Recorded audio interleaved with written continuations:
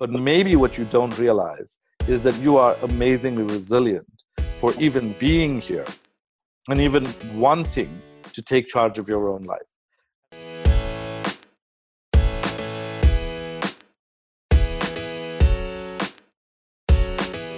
Talk more about the emotional, biological, and the social, what you do from there after your initial evaluation. Okay, you've got these three parts that you've discerned, need a specific level of attention.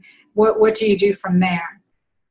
So the first thing is from a biological perspective, and this is sort of an interesting thing to talk about. There are a lot of people out there saying, hey, do this and target that region and you'll change your brain.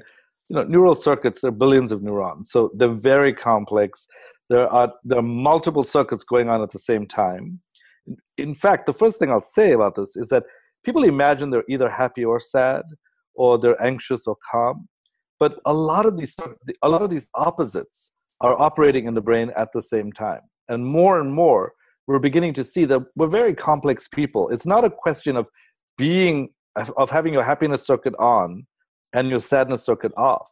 It's a question of where you want to take your brain's flashlight, which is your attentional center, and how you want to, and which circuit you want to place it on. Now, do we know every component of the circuit? No. Do we know that we're 100% foolproof about this? No. But do we know that there are statistically significant ways in which you can change your life by changing how you use this flashlight? Absolutely. And so that's what we can start to talk about. We can start to say, so there's the attention, the way you think about things in your own head is very complex, but there's a flashlight effect that I refer to that is actually the wiring that goes from your frontal cortex to your parietal cortex. So this flashlight, if you have the flashlight on the trauma and you keep it on the trauma, it's valid and it's real and we understand that, but you're not doing yourself any favors. So a huge body of studies has actually shown something that shocked me even when I wrote the chapter on it. So I'm on a committee for disasters and disaster prevention and how you work with people in traumatized situations. And when I was writing this chapter on debriefing and how after a trauma, directly after that, you might want to debrief and say, this is what happened and talk to other people about it. I looked at the research and I was like, man, this research is strange. Like most studies show that debriefing either has no effect or a negative effect on the trauma. And so I wrote in just one sentence and then had it peer reviewed by other experts in trauma. And it came back with a huge red circle around, please remove debriefing. There is no evidence to show that debriefing helps at all. And so I looked a little further into trying to understand why this might be the case. Now, of course, if you have the trauma, you mention it and you talk about it and there's some amount of venting that's necessary. But we tend to believe that if we go over it over and over again, we're helping ourselves. But what you're actually doing is imprinting the memory in your brain really firmly. And it's tempting to keep on doing this because there is a relief in it. Pain is an odd thing psychologically and physically. It's like when you're in pain, your body releases endorphins and enkephalins. And that's a metaphor for why sometimes we will revisit the pain because your body will release these other pain-relieving chemicals to make you feel better. It's like, that's why sometimes a good cry is great. Our body works in complex ways. So if you then say to yourself, okay, then I'm not going to debrief, part of what you need to realize is that you don't want to imprint these memories into your hippocampus, which is vulnerable. This is your long-term memory, which is vulnerable. You want to take this flashlight and place it on your resilience. Because anyone who is listening to this has most likely been touched by trauma in some way. But maybe what you don't realize is that you are amazingly resilient for even being here and even wanting to take charge of your own life. And I think so often, because you've had this major dramatic event that's trauma, you actually forget about your resilience. But no matter how horrible the trauma was, no matter how much you've suffered, you still are resilient and you have this capability in your brain. And there are ways in which we can turn this on so that you can take this flashlight and place it somewhere else. Let's talk about those ways. I mean, that's so important, is knowing that, first of all, we do have a frontal cortex that makes us the most highly developed beings in this world. So being able to use that as a, as a judgment center, keep that turned on when we go into this primal state with our PTSD, that primal state of fear, there's that frontal cortex, hippocampal disconnect. I don't know what you say. Yeah. But how do we regain that frontal control and know? And one of the big reasons, Srini, that I want to emphasize is that whole sense of going through trauma, being disconnected. And in my book, I talk about the cortisol oxytocin disconnect, fatigue and disconnection, why we reach for a Red Bull in one hand and the divorce attorney in the other. What makes us disconnect, burnout from our jobs, etc. And understanding, okay, well, there's a shift. Why did we behave in certain ways? And I call it oxytocin-seeking behaviors, whether it's, excessive shopping, gambling, drinking, sex. What are these oxytocin-seeking behaviors that become therapy to us versus, how do we refocus the flashlight, give our frontal cortex, regain that control, regain that, what do you call it, that link, that focus of control, that, highway control. I don't know, but yeah. Powerful. This episode of the show is sponsored by the Keto Green Shake Mix.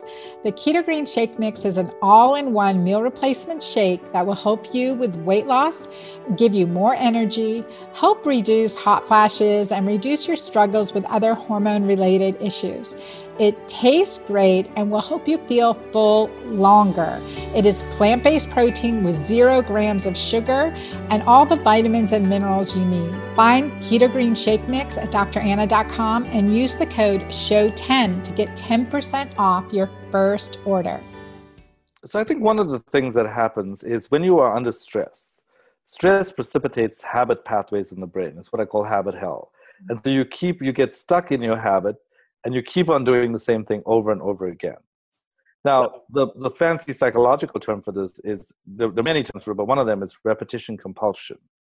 And this was first discovered when a bunch of psychologists, including Freud, was sort of looking at, and Freud was a psychiatrist, but a bunch of people who were interested in human psychology were looking at the way children behave. And what they found was that it was a strange behavior that children threw their toys out, then cried about the very thing that they did, and then had their mothers bring their toys back, got really happy about it, but then threw the toy out again. And one of the things that they asked was, is it possible that as adults, we fall into the same pattern, where what we do is seek out repeating these traumatic events, like throwing it out, so we can practice recovering from it?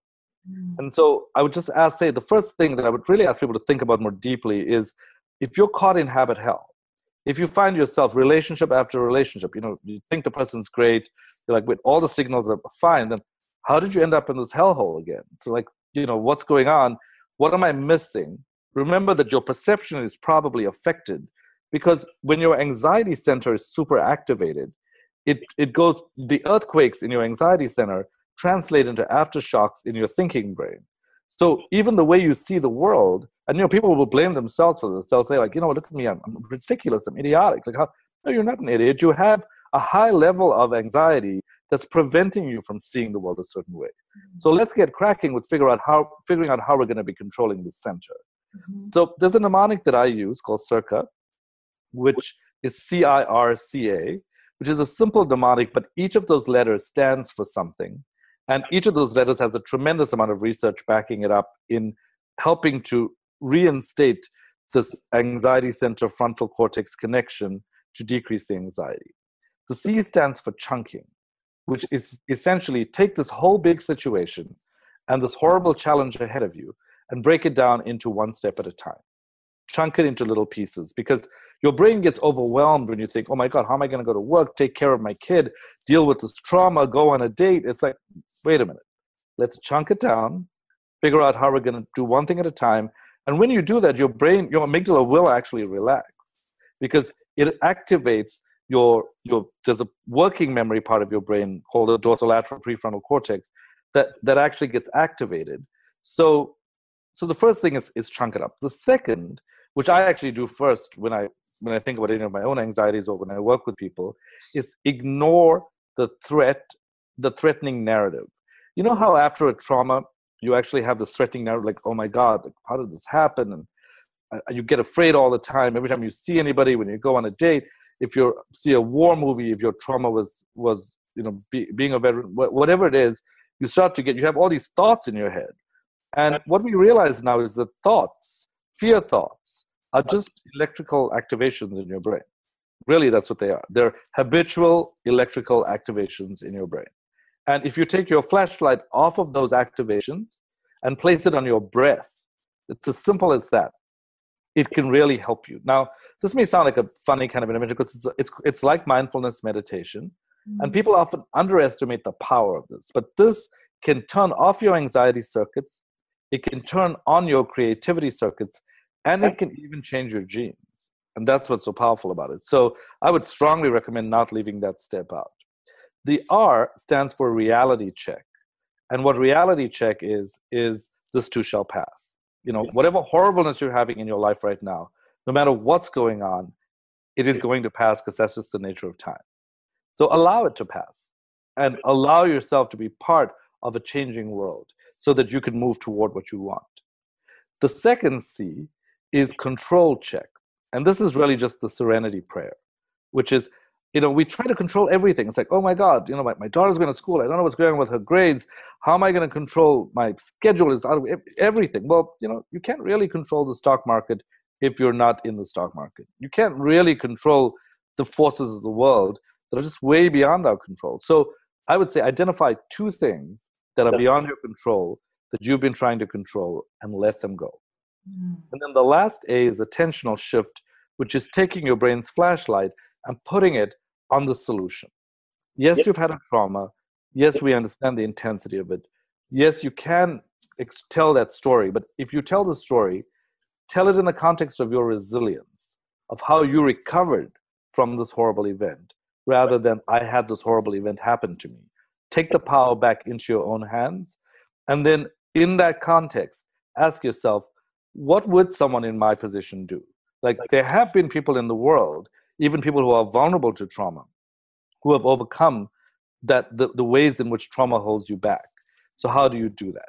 And those 5 steps, chunking, ignoring the fearful narratives, reality check, control check, and attentional shift, one of the first 5 ways that I generally work with people in helping them stabilize what's going on in the anxiety center so your brain's not just overrun with anxiety, and also help your thinking brain get back online. Because when you do that, then you will start to see situations differently. You'll see the jerk in the person who is a jerk. You'll see the potential trauma in a situation that is traumatizing. Whereas if your anxiety takes over, it just causes blindness to that kind of stuff, and it perpetuates a vicious cycle.